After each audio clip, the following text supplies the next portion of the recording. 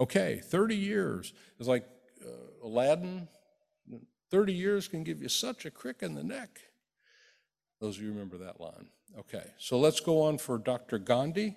Raj Gandhi is a professor of medicine and infectious diseases at Massachusetts General Hospital and Harvard Medical School.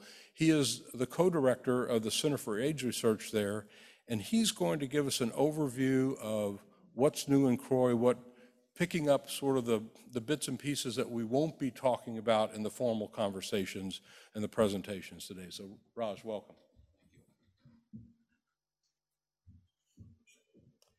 Well, it's really a pleasure to be here and reconnect with all of you. I hope to get a chance to talk at lunch or during the breaks. What I'm going to do in the next 30 minutes is talk about CROI, and then I'll talk about a little bit of data since CROI, especially in the area of COVID, which I didn't do it this time, but usually I'll put a time and date stamp on all of my slides because COVID is changing so quickly that you have to say what time it's current as of. So let me go ahead and get started.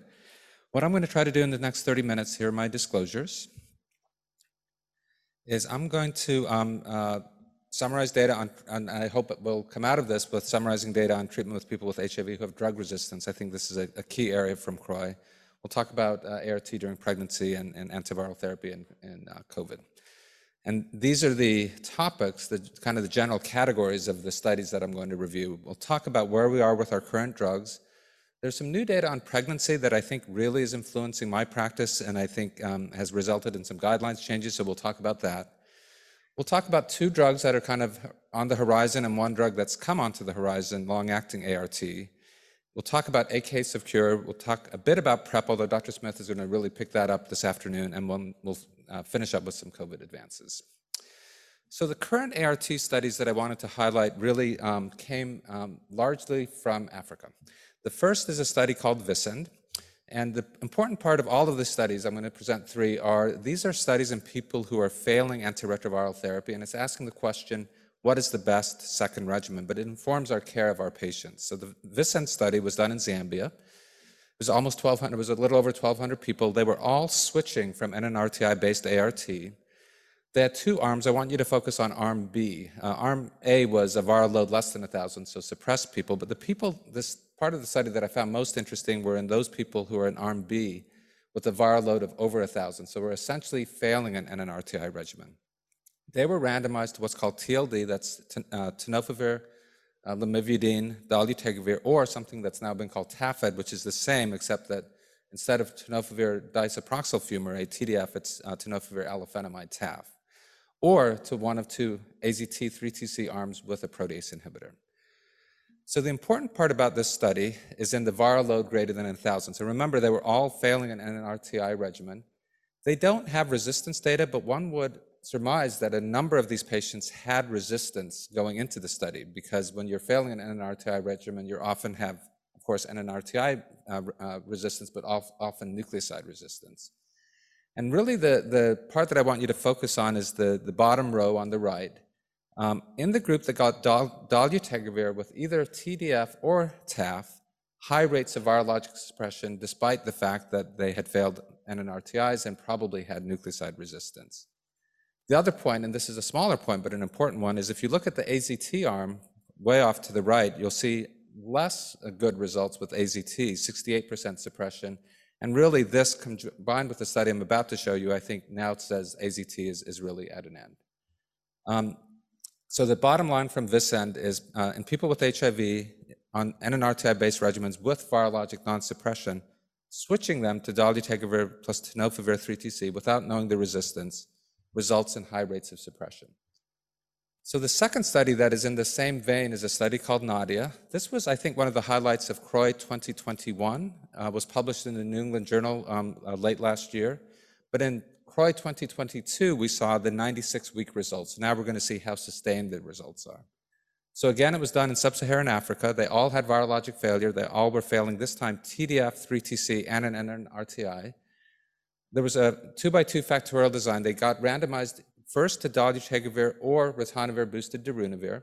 And then within those groups, they got randomized to either TDF, 3TC, keep it going. They were all on TDF, 3TC, or switch to AZT3TC. Now that switching to AZT3TC is what the WHO has generally recommended in places where you don't have resistance testing.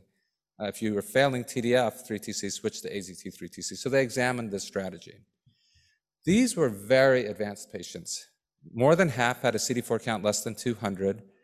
More than a quarter had HIV RNAs of over 100,000. And remember, they were failing a regimen. A lot of resistance. This time they had resistance testing available. K65R, which is the signature mutation for tenofovir, was present in half. M184V, which confers resistance to 3TC, FTC, 86%. And so as a result, a lot of resistance in this study. So here are kind of the headline results. This is the take-home lessons from Nadia. Dolutegravir plus 2 nucleosides was non-inferior to boosted darunavir plus 2 nucleosides. Those are those first two kind of light blue bars. 90% suppression with dolutegravir plus 2 nucleosides, 87% suppression at 96 weeks now with 2 nucleosides plus darunavir. The most important point, though, is even when there was resistance to the nucleosides, these high rates of suppression, 90% plus, was seen. The second lesson from Nadia is in those kind of darker blue bars, continuing TDF3TC was superior to switching to AZT3TC. That's that 92% with TDF3TC versus 85% with AZT3TC. So now you're seeing, despite failing TDF3TC, it's better to continue that same nucleosides than to switch to AZT. There was confirmed virologic rebound with more than one resistance mutation in 7 individuals. There was about 460 in this trial. All of those individuals did have dolutegravir resistance, and then there was a bit of an imbalance. 2 of those individuals had resistance to dolutegravir in the TDF arm. They both had intermediate resistance, and then 5 individuals in the AZT arm had dolutegravir resistance, and they had high-level dolutegravir resistance. So we will see how this plays out in terms of the resistance, but I think the main lesson, and I'll come back to this in a moment, is high rates of suppression. And then the last study I'll mention is called the 2SD study, this time done in Kenya. And you'll see in a minute why I think this is applicable. All of these are applicable to our thinking. 795 individuals. This time they were on second-line ART with a PI plus nucleosides. That's fairly common in Africa as PI plus 2 nucleosides. They were all virologically suppressed. They did not have assessment of drug resistance, but they had failed NNRTI, so probably had resistance. Half of them got dolutegravir plus 2 nucleosides, half of them continued their PI plus 2 nucleosides. And what you're seeing on the bottom right is high rates of virologic suppression in both arms. So despite the fact that they were switching without knowing resistance, if they were suppressed on a PI plus 2 nucleosides, they were very likely to stay suppressed, 90% plus, on dolutegravir plus 2 nucleosides. So and there was no treatment emergent resistance either to integrase inhibitors or to PIs. So these are the lessons I take from these 3 studies. Dolutegravir plus tenofovir with either 3TC or FTC suppresses HIV RNA in the majority of people with HIV, even when nucleosides are not anticipated to be active, which is, I think, giving us a food for thought about how we think about resistance. In treatment-experienced patients with viral suppression, if they're on a PI, switching them to dolutegravir is likely to maintain viral suppression even when you don't know the resistance results. And then lastly, in patients who are virologically suppressed on complicated regimens, switching them to tenofovir, FTC, plus a drug that has a high barrier to resistance. Dolutegravir and PIs we've shown in these studies. Bictegravir is likely, hasn't been shown, but is likely to follow suit since it's similar to dolutegravir in its barrier. That is likely to maintain suppression even when there's pre-existing nucleoside resistance. Now, I'll pause here, and maybe during the question and answer or during the panel we can come back to this. I've become more comfortable switching people who have, for example, 3TC resistance. I think we now have good support for that. I'm becoming a little bit more comfortable switching, although I always individualize this still, despite what I've just said, if they have a lot of nucleoside resistance.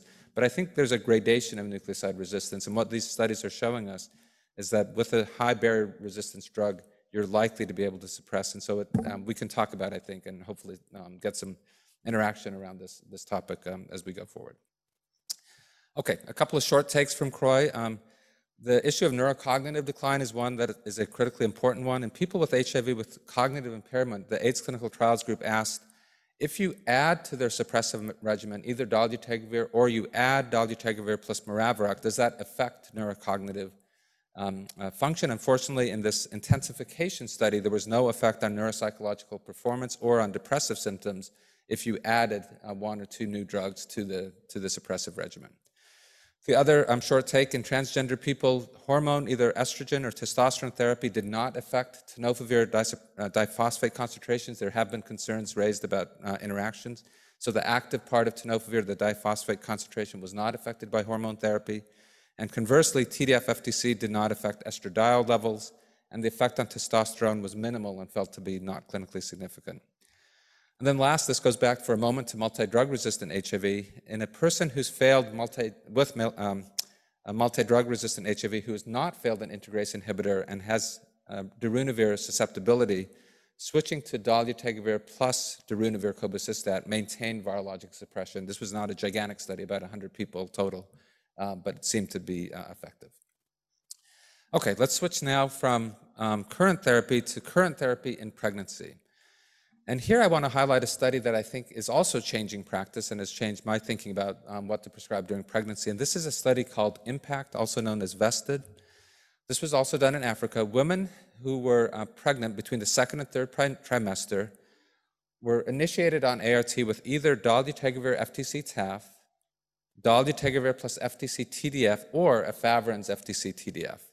Now, at prior CROIs, and has been published, the important take-home from IMPACT was that adverse pregnancy outcomes were actually less frequent in the dolutegravir plus FTC-TAF group than in the other 2 groups.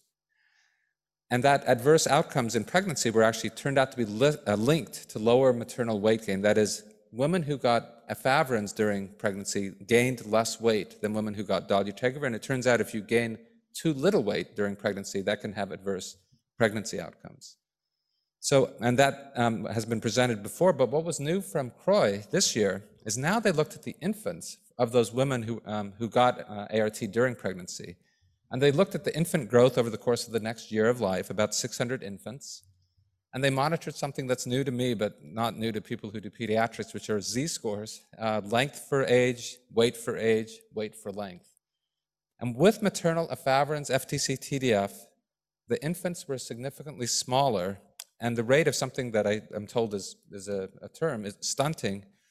Efavirenz, the infants whose mothers got efavirenz during pregnancy, the rates of stunting was 20%, and that was compared to about 14 to 15% in the dolutegravir ART. So now we're seeing that dolutegravir during pregnancy has better pregnancy outcomes, and it appears better growth outcomes for the infant.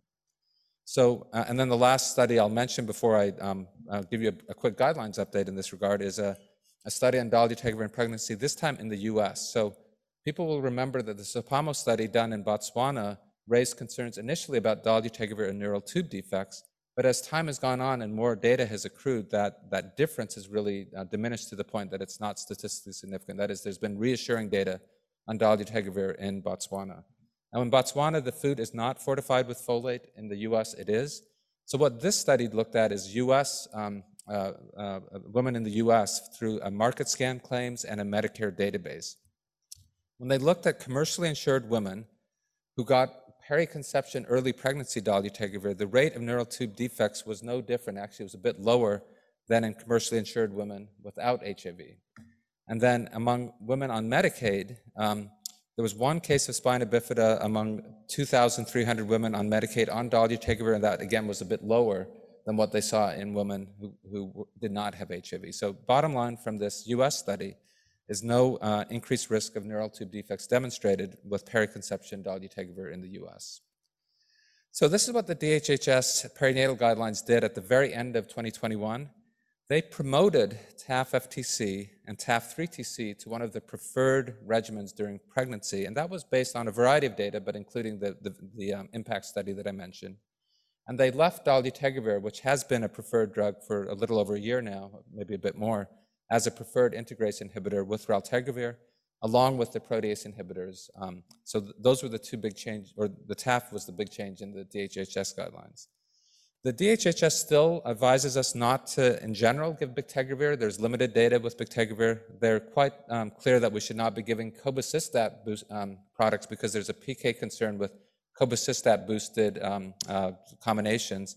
And they also advise against using, at this point in time, doravirine, fostemsavir because of lack of data, and then also cabotegravir, rilpivirine. Essentially, the DHHS says avoid 2 drug regimens during pregnancy because there's just not much data during pregnancy, and they also go on to say with cabotegravir, rilpivirine, not enough information to use it routinely at least. Okay, so now let's kind of pivot from current ART to new ART. And here I'm going to talk first about islatravir. Islatravir is a drug that's been watched over the last few years. It's a nucleoside RT translocation inhibitor. It's gotten to the point that it's being evaluated in, for both treatment and for pre-exposure prophylaxis. For treatment, it's being evaluated with doravirine, with daily dosing, and it's also being evaluated with weekly dosing with lenacapavir, a capsid inhibitor that we'll talk about. Islatravir, because it can be dosed infrequently, is also being evaluated for PrEP with monthly dosing as well as an implant that distributes the islatravir. Late last year, in November or thereabouts, all of these studies were essentially put on hold because of a dose-dependent lymphopenia that became evident as they got into these larger trials and a decline in CD4 cell count. In some of the participants who got the higher doses of islatravir, this is dose dependent, the CD4 decline got as high as 50%. So I think I know the manufacturer is going back trying to figure out exactly what's going on here. This was an unexpected toxicity, and I think we'll see over the next period of time whether this is a drug that they can figure out the mechanism and figure out a way to move it forward. But right now, this is on hold, which is disappointing because I think it had real potential for a variety of treatment and PrEP indications. The other drug that was presented at this year's CROI is a drug called lenacapavir. This is a capsid inhibitor, so a totally novel mechanism. It has an oral formulation which has a half-life of about 2 weeks. It also has a subcutaneous formulation that can last as long as 6 months. So there's 2 major studies presented at CROI. One was in treatment-naive individuals. We'll start with that one. It's a little bit complicated, but what they did is in about 180 people, they had 4 different groups. The comparator group was bictegravir FTC-TAF, standard therapy. And then there was 3 lenacapavir groups. The first 2 lenacapavir groups started off with subcutaneous dosing, and then at week 28, 6 months or so in, the lenacapavir was paired either with TAF or with bictegravir. The first 6 months, lenacapavir was paired with FTC-TAF. Group 3 was now oral dosing of lenacapavir. Remember I said it can be dosed orally. Now they gave this orally throughout the course of about a year. About 50 participants per arm. And again, the shift and the data that's, I think, of interest is at week 28 and beyond. So here are the results in the treatment-naive study. And what you're seeing in these colorful bars is essentially all of the groups had fairly high rates of virologic suppression. The bictegravir FTC-TAF standard therapy is in the green. And then the lenacapavir groups are in those other colors, the purple and the 2 blues. What I take away from this is in the bottom line, in the lenacapavir subcutaneous cohort, that's that every 6-month cohort, 88% achieved and maintained virologic suppression out to a year. So that's high, a high rate of virologic suppression. It's not quite as high as what you get with oral bictegravir FTC-TAF, and there was a little bit of resistance, not a lot, but 1.5%, 2 out of 157 individuals did develop lenacapavir resistance. You see the mutations there. They think that that was possibly related to non-adherence, both then resuppressed on 2 nucleosides and an integrase inhibitor. And it was generally well tolerated. Only 3 people of the 157 or so stopped the drug because of injection site reactions, ISRs. I'll present one other lenacapavir study and cabotegravir study, and then we'll kind of reflect on long-acting therapy. So this is now the other end of the spectrum with lenacapavir. This now is treatment-experienced people, multi-drug resistant HIV.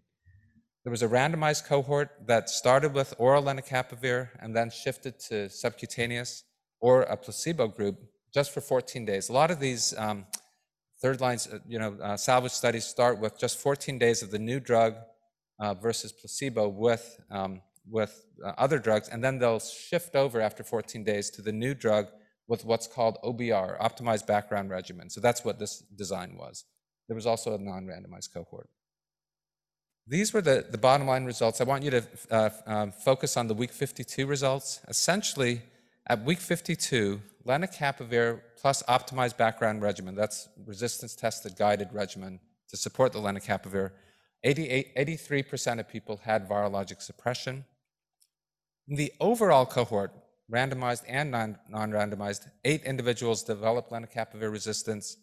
The mutation that was most common is the 66 mutation. 3 people resuppressed on other regimens. Now this too, unfortunately, has been put on hold, but this time I hope more temporarily, because of some concerns about the compatibility of lenacapavir with the glass vials. This is something hopefully that can be overcome in terms of just the biophysical compatibility of the drug with the glass vials. And then the last study I'll mention is a study of a drug that we're beginning to use or are using. I'll be interested during the discussion how many of you are using cabotegravir rilpivirine. This is FDA approved as of last year, 2021. This now looked at cabotegravir rilpivirine, instead of dosed every 4 weeks, now being dosed every 8 weeks. Phase 3 clinical trial, people had to be suppressed either on every 4-week cabotegravir rilpivirine or on oral ART, and then they got randomized to every 4 weeks or every 8 weeks. What you're seeing in the green bars is high rates of virologic suppression with either Q8-week or with Q4-week dosing. The Q8-week dosing was non-inferior to Q4-week. However, when you drill down into the details, there were 13 individuals, this was over 1,000 people, who had confirmed virologic failure. 11 of them were in the Q8-week group. 2 of them were in the Q4-week group. That was not statistically significantly different. And there was some resistance seen. 11 of the 13 did develop some resistance. I want to point you towards that bottom right. The risk factors for cabotegravir rilpivirine for confirmed virologic failure, there were three that I want to emphasize. One is proviral rilpivirine resistance-associated mutations. The second is obesity, a BMI over 30. And the third is having a subtype of HIV that's more common in Eastern Europe than in the US. It's called subtype A. I would say with this that I would not in general use cabotegravir rilpivirine in someone who I know has failed in an RTI regimen. I think that's an instance, unless there's a compelling reason around adherence.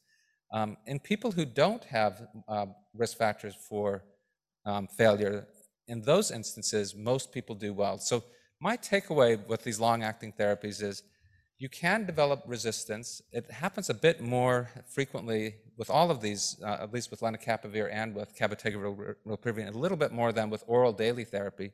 But if there's a compelling adherence reason to use an injectable, I think the vast majority of people will do well on them. So that's how I think about it. I talk to my patients about, what is their interest in an injection. They all should be suppressed. I'm still not comfortable with giving cabotegravir rilpivirine outside of a trial unless they've been suppressed. The longer they've been suppressed, the better in general. But that's how I think about these long-acting. I think about it for the individual patient as opposed to for everybody. Okay, I'm going to now switch gears again. I'm going to just do one cure case. This is a case that, of course, made a lot of press. I just wanted to go through a little bit of the details around this. This is a middle-aged woman who achieved HIV remission with what's called a cord blood cell transplant. So this is a bit different than the Berlin patient, Timothy Ray Brown, and the London patient. Those men achieved remission with HIV with what's called a stem cell transplant, and I'll say a bit about what's different between a cord blood and a stem cell. So this was a middle-aged woman. She was diagnosed with acute HIV in 2013. She was diagnosed with acute myeloid leukemia in 2017. In 2017, she got into remission with standard chemotherapy and then got one of these cord blood transplants. But there's a company that banks these cord bloods and they can genotype them, and they found a cord blood that lacked the co-receptor for HIV. It lacked the CCR5 co-receptor for HIV. But what's interesting about cord blood transplants as opposed to stem cell transplants is there's less graft versus host disease with them. And also for that reason, you can do these transplants with a little bit more of a mismatch. So the mismatch in this case was it was a 5 out of 8 match. So that means it was 3 out of 8 mismatched. The trouble with cord blood transplants, and the reason why they're not always used, is they take longer to engraft. So if you do a stem cell transplant and grafts in a certain number of days, if you do a cord blood cell transplant, it takes longer. And so this time they augmented to try to bridge the individual with peripheral blood mononuclear cells from a relative to aid that engraftment. The woman got standard induction chemotherapy, standard antithymocyte globulin, got standard irradiation. And by day 100, all of her immune cells were chimeric. That means all of the immune cells had come from the cord blood, from the transplant, and she had full remission of her leukemia. About 3 years after this procedure, she stopped ART and is now a little over 14 months off of ART with no HIV rebound. They double-checked, and there's no antiretrovirals in her plasma. And then, very intriguingly, and I think encouragingly, she's now beginning to lose her HIV-specific antibody response. She has undetectable HIV DNA, and there's no replication-competent latent reservoir. That loss of antibody response essentially tells us that there's no HIV that the immune system is sensing, and that she really has cleared HIV. So a really interesting case, not very generalizable, as we know, but just interesting in terms of an alternative kind of way to think about this time with cord blood cells. I'm going to just give a little bit about pre-exposure prophylaxis. I feel rather embarrassed to be talking about this since Dimitri Daskalakis is in the room and Dr. Don Smith is going to be speaking, but I'm just going to give you an appetizer for what's going to come this afternoon. So there was 2 studies that really have been, I think, will be practice-changing. One is the HPTN 083 study, which was published last year, and then the other is the HPTN 084 study, which was published last week. So what's 083? 083 was a study of pre-exposure prophylaxis comparing daily oral TDF-FTC to injectable cabotegravir for pre-exposure prophylaxis in men who have sex with men and transgender women. And a couple of years ago at CROI, and then in the New England Journal, you see that the cabotegravir group had a 67% reduction in acquisition of HIV. The HPTN 084 study was published last week. This was done in cisgender women, I think entirely in sub-Saharan Africa, or mostly in sub-Saharan Africa. And here there was an 88% reduction with cabotegravir. That red line in the bottom graph is oral TDF-FTC, and the blue line, which is really, really, really low, is injectable cabotegravir. So the data from CROI that was new is 1 year follow-up after unblinding in the 083 study. There was a total of 25 incident HIV infections in the cabotegravir arm. 7 of those 25 were in participants that had on-time injections and had adequate cabotegravir concentrations. So that's a very low rate, 0.15 per 100 person years, but several of them did have integrase resistance mutations.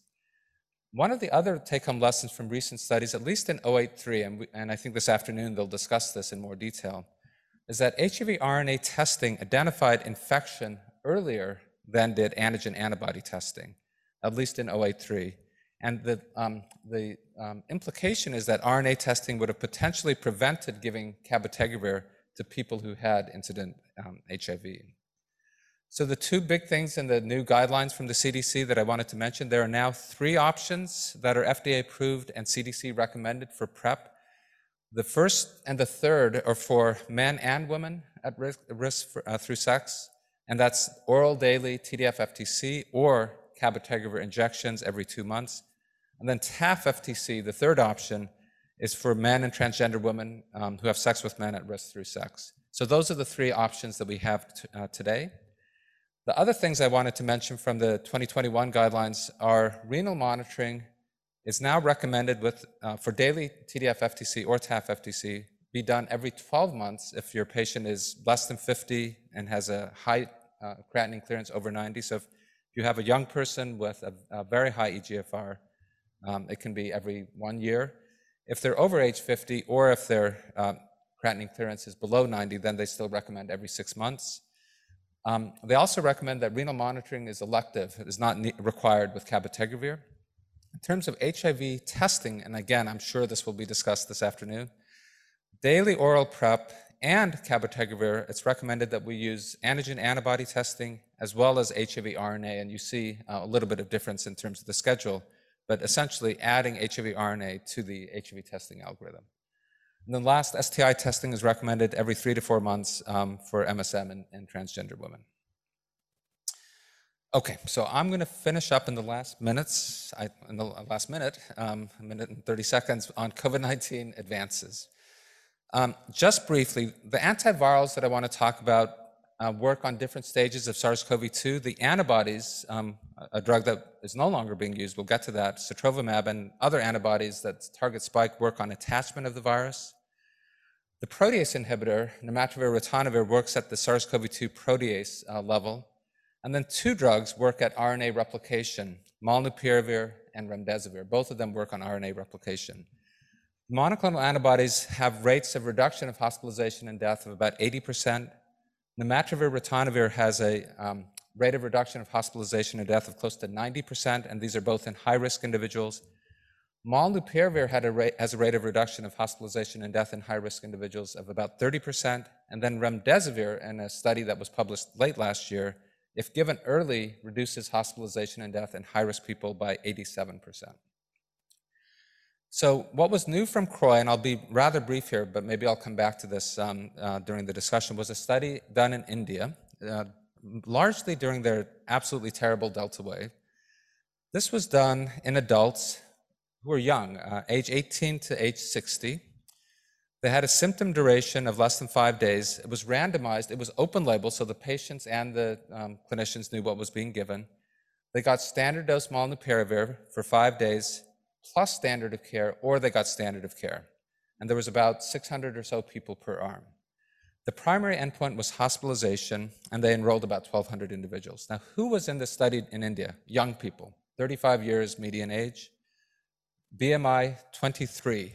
In the Move Out study, the international molnupiravir study that led to its authorization, 75% of those individuals had a high BMI. In this study done in India, the BMI was 23. Only 3% had obesity, 0.3% had diabetes. Now, because everyone knew what they were getting, ivermectin use was very commonplace in India. 49% in the molnupiravir group got ivermectin. 77% in the standard of care group got ivermectin. So here are the results. What you're seeing, that hospitalization occurred in 4% or so of the standard of care and 1.5% or so in the molnupiravir group. That's a 64% reduction. And to my mind, rather surprisingly, the rate of SARS-CoV-2 PCR negativity at day 5 was quite a bit higher, 77% in the molnupiravir group than in the standard of care group. This was presented by a colleague that is well known to many of us, Kumarasamy, who works in Chennai, and so I think we wait to see more details. This is a little bit more optimistic results than I would have expected with molnupiravir in this open label study, and I think we'll just have to see as a bit more details come out. I'm going to mention one ivermectin study because this is new. Obviously, ivermectin has been a topic of enormous discussion over the last period of time. This is a placebo-controlled trial done in Brazil that was published in the New England Journal about 2 weeks ago. It's a study called Together.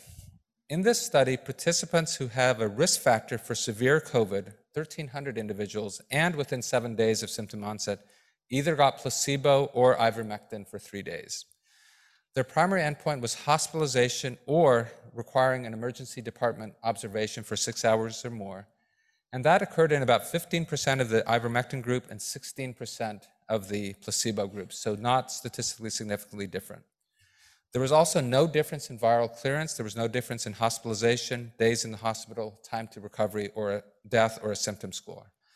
There are still 2 studies that are pending results. One is called COVID Out. One is an NIH study called Active 6, but the randomized studies to date really have not supported the use of ivermectin. And lastly, what about BA2? It's all we're reading about. BA2 has replaced BA1 in many parts of the world. These are 2 different sublineages of Omicron. In the US, as of, I think, earlier this week, it was 72% of US isolates. The reason why this is relevant is sotrovimab, the monoclonal antibody that we've been using, has decreased activity in lab studies against BA2. In one study, it was about a 50-fold reduction. So as of a couple of days ago, sotrovimab is no longer authorized in any US region. Bebtelovimab is another monoclonal antibody that, at least in laboratory, is active against both BA1 and BA2. There's rather limited clinical data with this. I can mention what it is if people are interested during the Q&A. So the FDA has authorized bebtelovimab when alternative treatments are either not available or not clinically appropriate. For example, someone who you can't give nirmatrelvir-ritonavir to because of drug interactions. An important point is that BA2, because the small molecules, nirmatrelvir-ritonavir, remdesivir, molnupiravir, they don't target spike, they target other parts of the virus. Those are expected to still be active. All right, so here's my summary, a couple of minutes over. In patients with nucleoside resistance, treatment with dolutegravir or darunavir ritonavir plus tenofovir FTC results in high virologic suppression rates. Dolutegravir plus TAF FTC is now a preferred regimen during pregnancy. In terms of novel drugs, islatravir is on hold because of lymphopenia. Lenacapavir is advancing, but there are some recent issues that I hope will be overcome related to the glass vials. There are new PrEP guidelines, including injectable cabotegravir. There's another case of HIV cure, this time in a woman who got cord blood cell transplant. And COVID-19 treatment, multiple options, and keep your eye on BA2. So with that, I will thank you for your attention, and I think we have 6 or 7 minutes for a Q&A.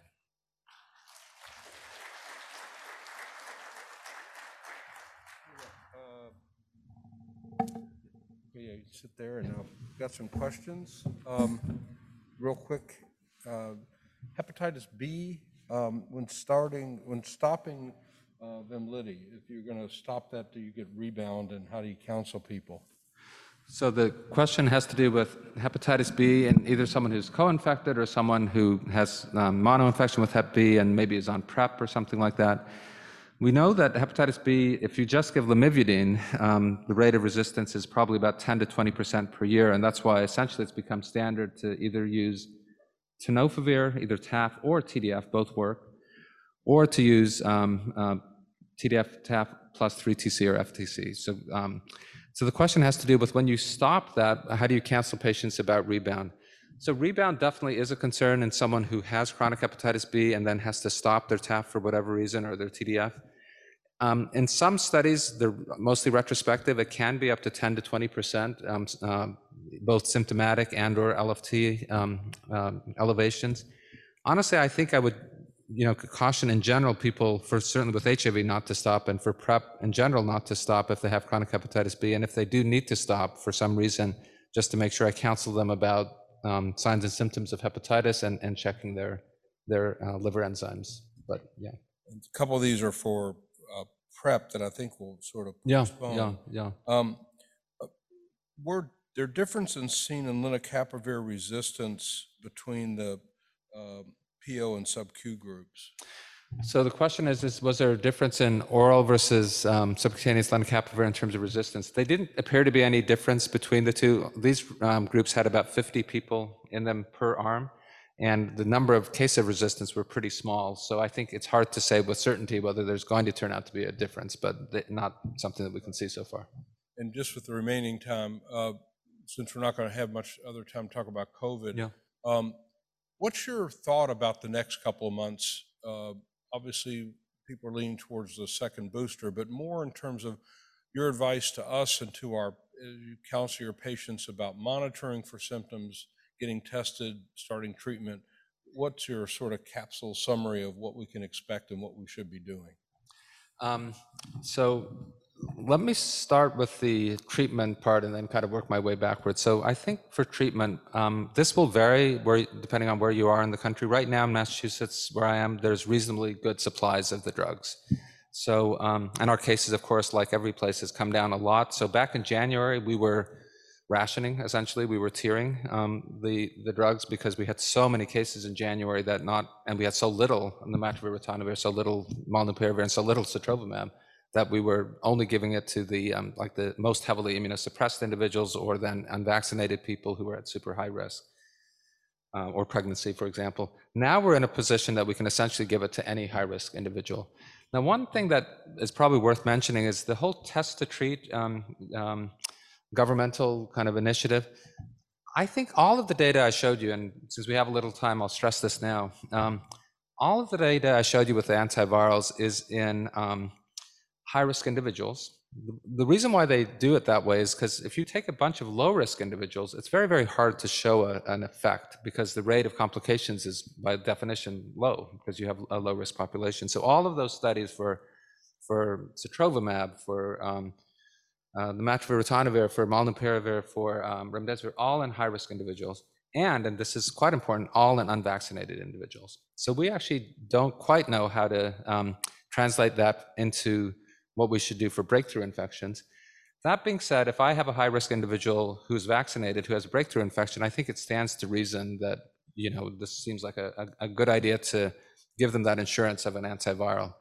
So, that's one point that I wanted to make about treatment. I think it's warranted to use for breakthrough. It's certainly warranted to use for unvaccinated people who develop COVID. There is a trial going on with imaturavir ritonavir. We don't generally use brand names. Paxlovid is the drug, obviously, that's the trade name for that one. That is in so-called standard risk individuals. And we don't yet know the full results of that. Standard risk means they don't have a high risk for complications, or, and this is important, they're vaccinated. And so we will see what it does in that instance. But yeah, I would definitely prioritize trying to get most people. I was telling at dinner last night, I had someone in his late 70s with heart disease, renal disease, who developed symptoms, breakthrough infection, and he called me the next day after getting the imaturavir ritonavir and said, a miracle drug. I mean, how much better he felt. As far as where are we going with the numbers, I think we have to see where we go, not with cases, because I think cases are severely undercounted right now. I think we really have very little idea of what's going on in terms of cases. I think we have to watch, because of the issue of home testing or not testing. I think we have to watch this wastewater as a surrogate for what's really going on around the country, and I'll ask you in a second how much data you have here on wastewater. And then I think we have to watch our hospitalization rates. The worry I have about hospitalization is by the time our hospitals begin to go up, in some ways the cat's getting out of the bag. So yeah. I think, and thank you, Raj. Yeah. I think one of the key take-home points for all of us is that we have to remember the biology of the infection. The first phase is a viremic phase, and that's from day of infection, especially day of symptoms onset, to about 4 or 5 days later. That's a critical time if you're going to use an antiviral. And remdesivir is a perfect example. Originally approved, being used later, like days 7, 8, 9, 10, yeah, marginal effect. When it was used in the first 3 days, boom, 89% prevention in high-risk people. So it sort of underscores that. So I think we should all tell ourselves, our patients, our families, that monitor. We don't know when this thing's coming back. The BA2 is very infectious. We've seen outbreaks. In Washington, some prominent people have just recently gotten infected, and we're all trying to celebrate and go maskless in a lot of places, but the virus doesn't care where we are, who we're with. If it's there, it's going to try to infect us, and just we can monitor and survive and move forward. Just have to be vigilant, test early, test often if you're symptomatic, test positive, call and get prescriptions for these antivirals if you're eligible. Thanks so much. Sure. Okay.